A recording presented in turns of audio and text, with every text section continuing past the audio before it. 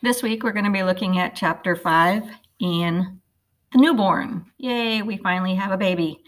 Again, as always, there's information in the PowerPoint folder, in the readings folder, in the videos folder.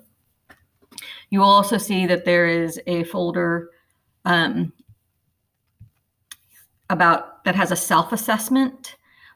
You do not need to submit anything from that self-assessment. Just go ahead and do it. At the end of the week, I will post an announcement with the answer if you haven't already figured it out. You will also see in the assignment folder that you have the first part of your course project assigned to you and due. You'll see the link that has the charts and the diagrams that you will need to complete and submit. Feel free to get in contact if you have questions.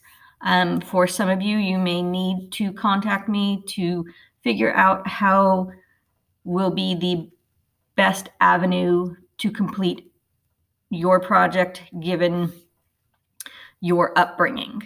So again, feel free to get in contact. We will come up with a plan that works.